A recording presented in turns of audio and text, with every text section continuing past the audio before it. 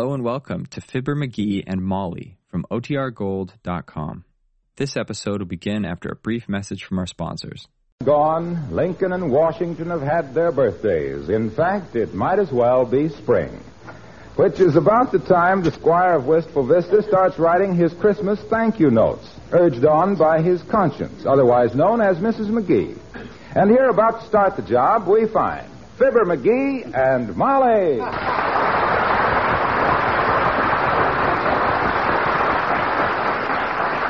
Now, the first note you ought to write, dearie, is... I haven't got to that yet. I got to write a check first. Whom to?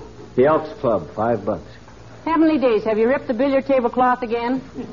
Nope, the caretaker's got to have appendicitis operation and can't afford it, so all the members are chipping in $5 apiece. Oh, Yeah? well, that's very nice, I'm sure. Say, is the caretaker that big fat man named Joe? Yeah, that's the fellow, Charlie. Doc Gamble's going to do the operation. I never knew Dr. Gamble to wait till somebody had enough money before he'd operate. Oh, Doc don't care, but the boys at the club say they hate to see a pot opened without a few chips on the table.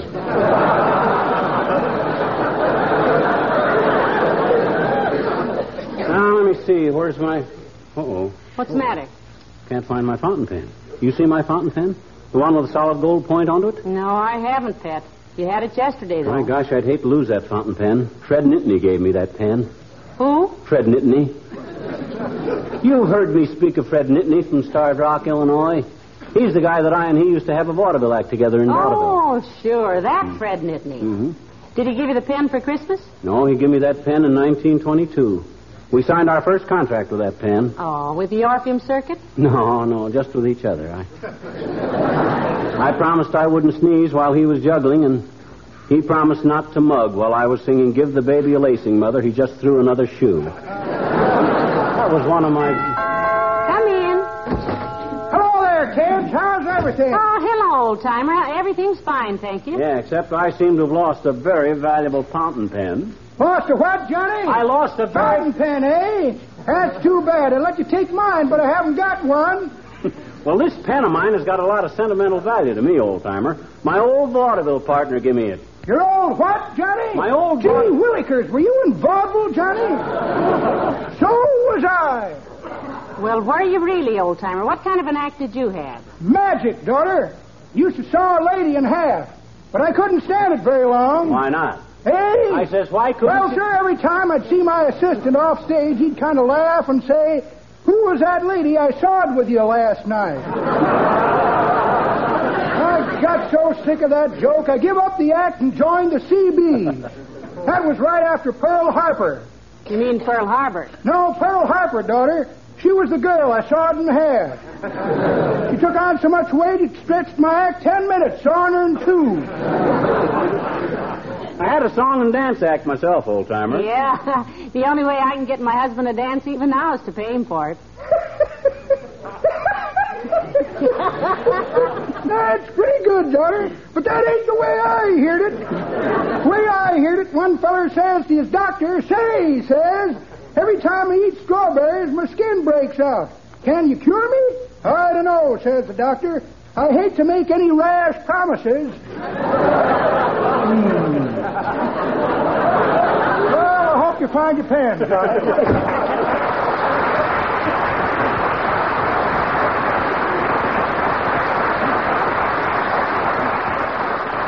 McGee, where'd you use your fountain pen last? I know I had it yesterday when I was making out my income tax. Hey, what was I wearing yesterday? Let me see. Your blue serge suit. I was? Yeah. Oh, well, my gosh, all I got to do is run upstairs and look in the vest pocket. No, McGee. Huh? Your blue serge suit went to the cleaner this morning. What? With my fountain pen in it? Yeah. Didn't you go through the pockets before you sent it? Well, Natch, I always do. But I didn't see anything in your fountain pen. May have slipped down through the lining, though. Doggone those cleaners anyway. Deliberately walking out of here with my blue serge suit with my fountain pen in it. That's practically burglary. That's what it is. That's stealing. Oh, for goodness sakes, now, if they find it, they'll return it. They're very reliable people. Well, they better find it. That's all I got to say. Walking into people's houses like that and practically stealing people's valuable gold-pointed fountain pens that Fred Nittany gave them. If that's the way people are running their business nowadays, I'm glad I'm not living 100 years from now if it gets any worse. Now, nonsense, dear. You're making a big fuss about nothing. You fly off the handle like a 30-cent hammer. I'm going to fly down to that cleaning place and make them return my fountain pen. Get your hat and coat, baby. I'll just do that, little thing, McGee. Even if you don't find your fountain pen, the fresh air will cool you off a little. Yeah. Now, you lock up the house whilst I get my... Okay, betcha. Make it snappy. All up and... there goes a good kid. How she ever puts up with these nasty moods of mine, I'll never know. Except that she knows they never last more than a half hour. Once a week. Usually Tuesdays. But even so, Come in. Hi, mister. Oh, hello there, Teeny. State your business briefly now, sis, because I'm very busy right now. I got to get downtown. Oh, well, gee, mister, I didn't come over here because I wanted to. I came because you told me to. What? You told me to come over yesterday, remember? No, I don't. Well, you did, I betcha. What were the circumstances? Well, the circumstances were I saw you in the drugstore, and Mr. Toops was weighing himself, and you got on the scale with him and divided the weight by 2 so you wouldn't have to pay another penny. And I said you were cheating the drugstore man. You said, don't be nosy, and if I came over today, you'd tell me a story. Those were the circumstances. Well, I'm sorry, sis. I haven't got time today. Maybe some other time. Okay, I'll tell. I'll tell everybody. I'll tell the drugstore man and the newspapers, and I'll tell... Okay. Cut it out. I'll tell you a story. Thanks, mister. You're awful nice to little children. Okay. I ever tell you about Myrtle the turtle? Oh. No. Well, sir, once upon a time there lived a turtle named Myrtle. Mm-hmm. She laid dozens and dozens of eggs, and they all hatched out into little baby turtles, so everybody called her Myrtle the fertile turtle.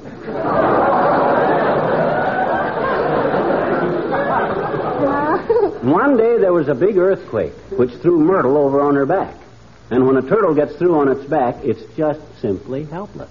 Yes, sir. Well, sir, the baby turtles were too dumb to know what to do. They thought Mama was just taking some exercises, so they hung around and watched while she kicked her legs this way and that, jerking and twitching. And she made so much commotion that some turtle hunters saw her and grabbed her and all the young turtles and sold them all to a restaurant, and they all wound up as turtle soup. And you know what that all goes to prove, sis? Sure I do, I betcha. What? Just because you're upset about something, you don't have to get everybody else in a stew. Right.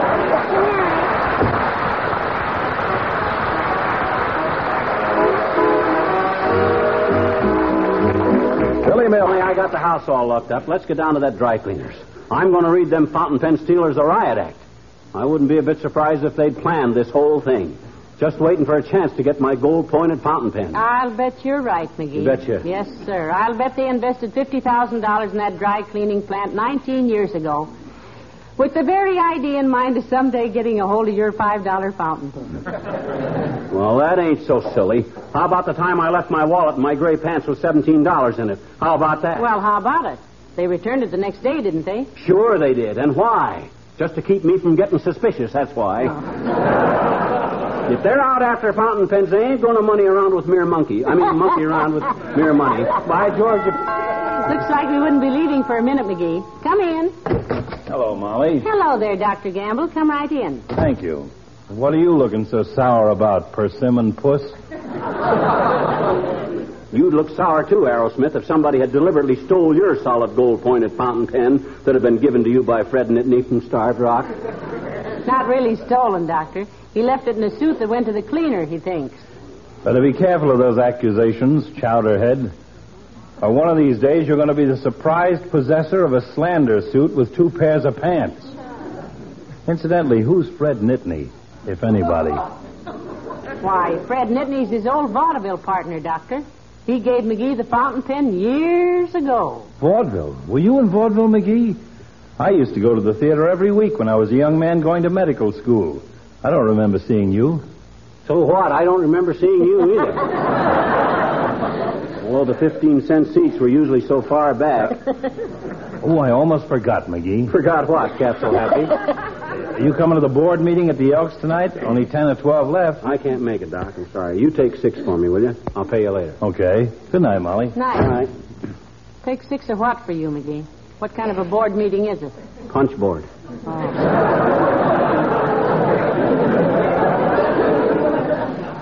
Hey, we got to get down to the dry cleaners, Molly. Every minute we waste is more time for them burglars to hide the evidence. Come on, let's go. By George. Now, just a minute, McGee. Are you sure you left it in that suit? Have you looked around the house thoroughly? No, and I don't have to. I always carry that pen in that blue serge suit. On account of it leaks a little, and the blue serge suit don't show it. And furthermore... Hello, folks. I just thought I'd drop... Oh, you going out? Down to the dry cleaners, Mr. Wilcox. They have a suit of McGee's in which he thinks he left a valuable to nobody but him fountain pen. The intrinsic value is of no import. It's the sentimental value, Junior. My old vaudeville partner, Fred Nittany from Starved Rock, Illinois, gave me that pen. He thinks more of his pen than the government does of Alcatraz, Mr. Wilcox. Well, you know how sentimental all these old vaudevillians are, Molly. I was an actor once, and I know. What do you mean, once? You're so hammy right now you use mustard-flavored shaving cream. McGee. Well, he's right, Molly. I still have a kind of a yen to go back on the stage. You know, I always wanted to do Romeo. Do Juliet a favor, Buster, and lay off. You're getting a little broad across the pistol pockets for tights. Oh, I don't know about that, McGee. I think Mr. Wilcox would be a very handsome Romeo. Do you know the part, Mr. Wilcox? Oh, sure. As a matter of fact, I just wrote it out for a little entertainment they're putting on tomorrow night for the Johnson Wax salesman. Here, see? Oh. Look, Junie, anytime you write Shakespeare for them guys, the stage is going to be hip deep in Johnson's Wax. Enter Lady Macbeth, lower left, with a roll-top desk. That kind of stuff. Oh, but McGee, this looks awfully good. Read it, Mr. Wilcox. Okay, I'll be Romeo. You read Juliet's part. Oh, my gosh, this is going to set Orson Welles back 20 years. You be quiet now, McGee. Go ahead, Mr. Wilcox. Act 2, Scene 2, Capulet's Garden. Enter Romeo. On a high-wheel bicycle. Hush, dearie. Enter Romeo. He jests at scars that never felt a wound. Juliet appears above that window. With shotgun.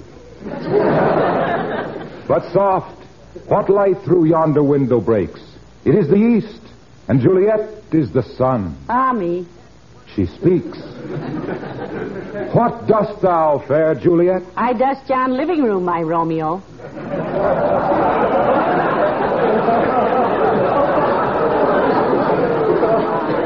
My father, the Capulet, would have a prideful home. So Johnson's Wax protects his worldly goods.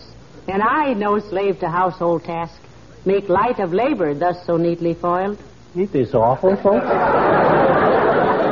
Ah, sweet Juliet, a goodly spouse you'll make, to know that dust and dirt cling not to wax-protected things. That's Capulet.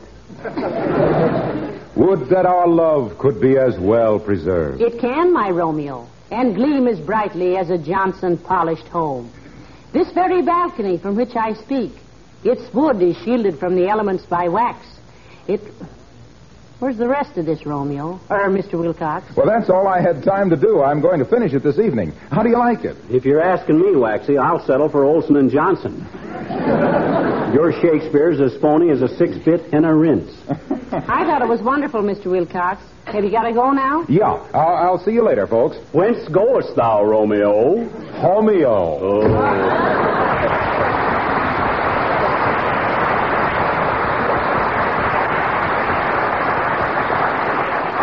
My goodness, isn't he talented, McGee?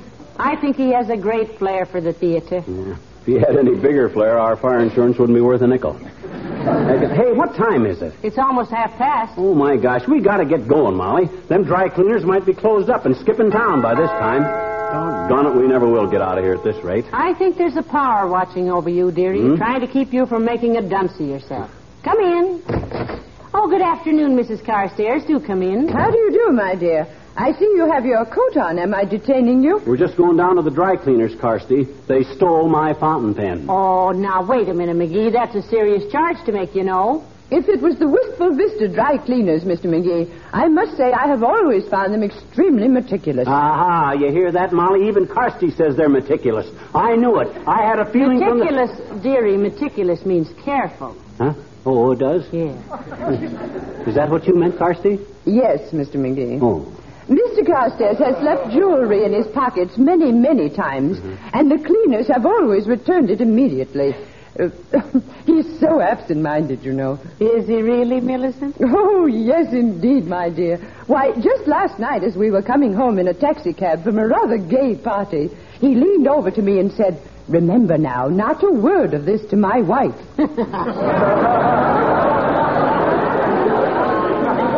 And what did you say, Kirsty? Oh, I said, "Of course not, dear, but you better get out a block or two from the house." And he did. Oh, it must be a little disturbing to be married to a man like him, Millicent. Oh, he's quite harmless, Mrs. McGee. One can't dislike a beagle merely because he thinks he's a wolf. Oh, which reminds me, my dear, will you go to the dog show with me Friday afternoon? Sure she will, Kirsty, and so will I. You, how nice. I just love dog shows, Millicent. Is your dog in the show? Oh, yes, she is, and I hope she goes through with it this year. Why? What happened last year, Kirsty? At the last minute, she scratched herself. Oh, so. Well, I do hope you find your pen, Mr. McGee. Good day.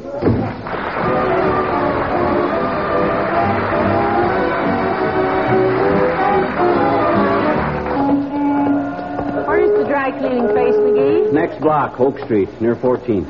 Do you see those green lamps in the middle of the block there? Yes, what's that? Police station.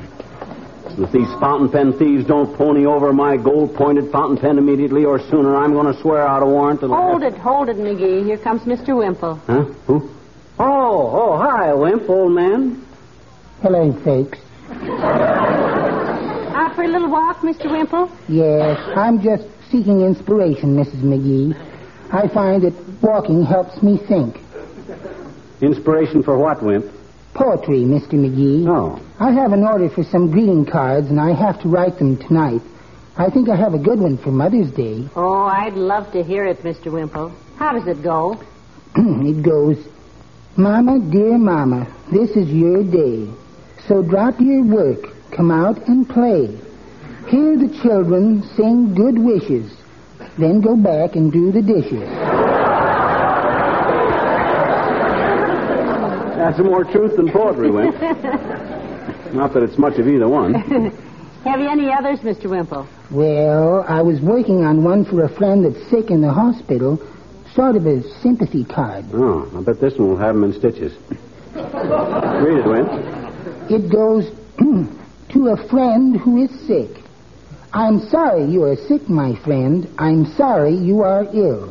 In a place where they wake you up at 4 to give you a sleeping pill. I hope you have a lovely nurse to help when fever starts to boin you. And if you have, move over, kid, 'cause I'll be right down there to join you." Well, I'll see you later, folks.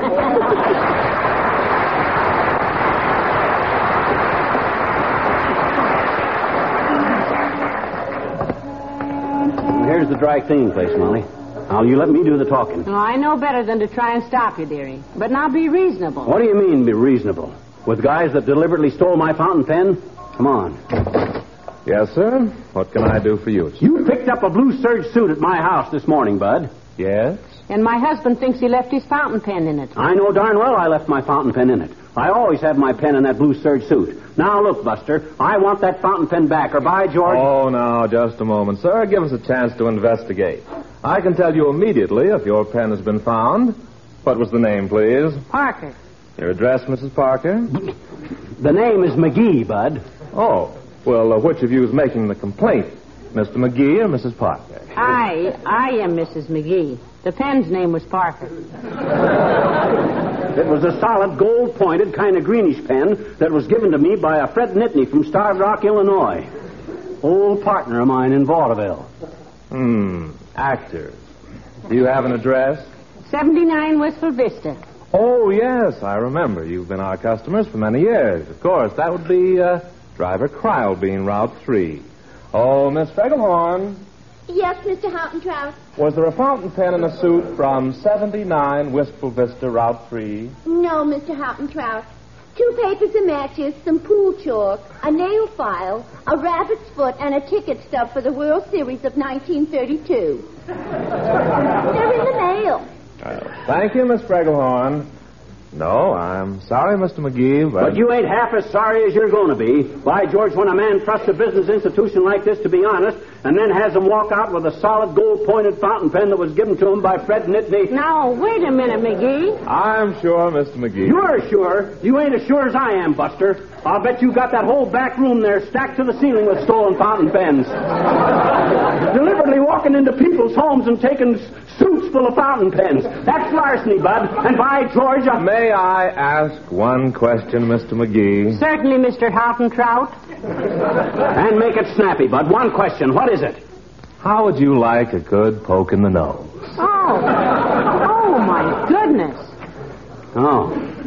Not only a burglar, but a tough guy, eh? Come out from behind that counter, Buster, and I'll fix you up a knuckle sandwich. Nobody can talk to me like... Now, stop it, both of you.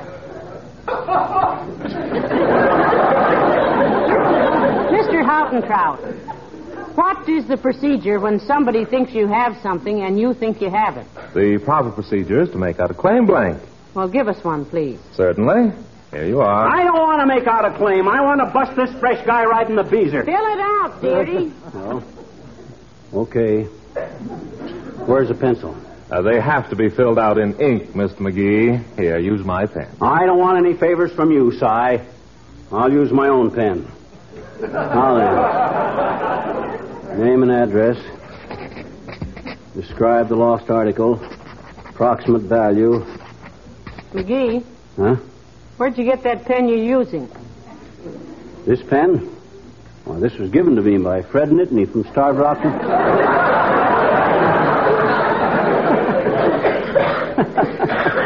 Well, imagine that, writing this code all the time. Go on, apologize to Mr. Houghton-Trout, dearie. Sure.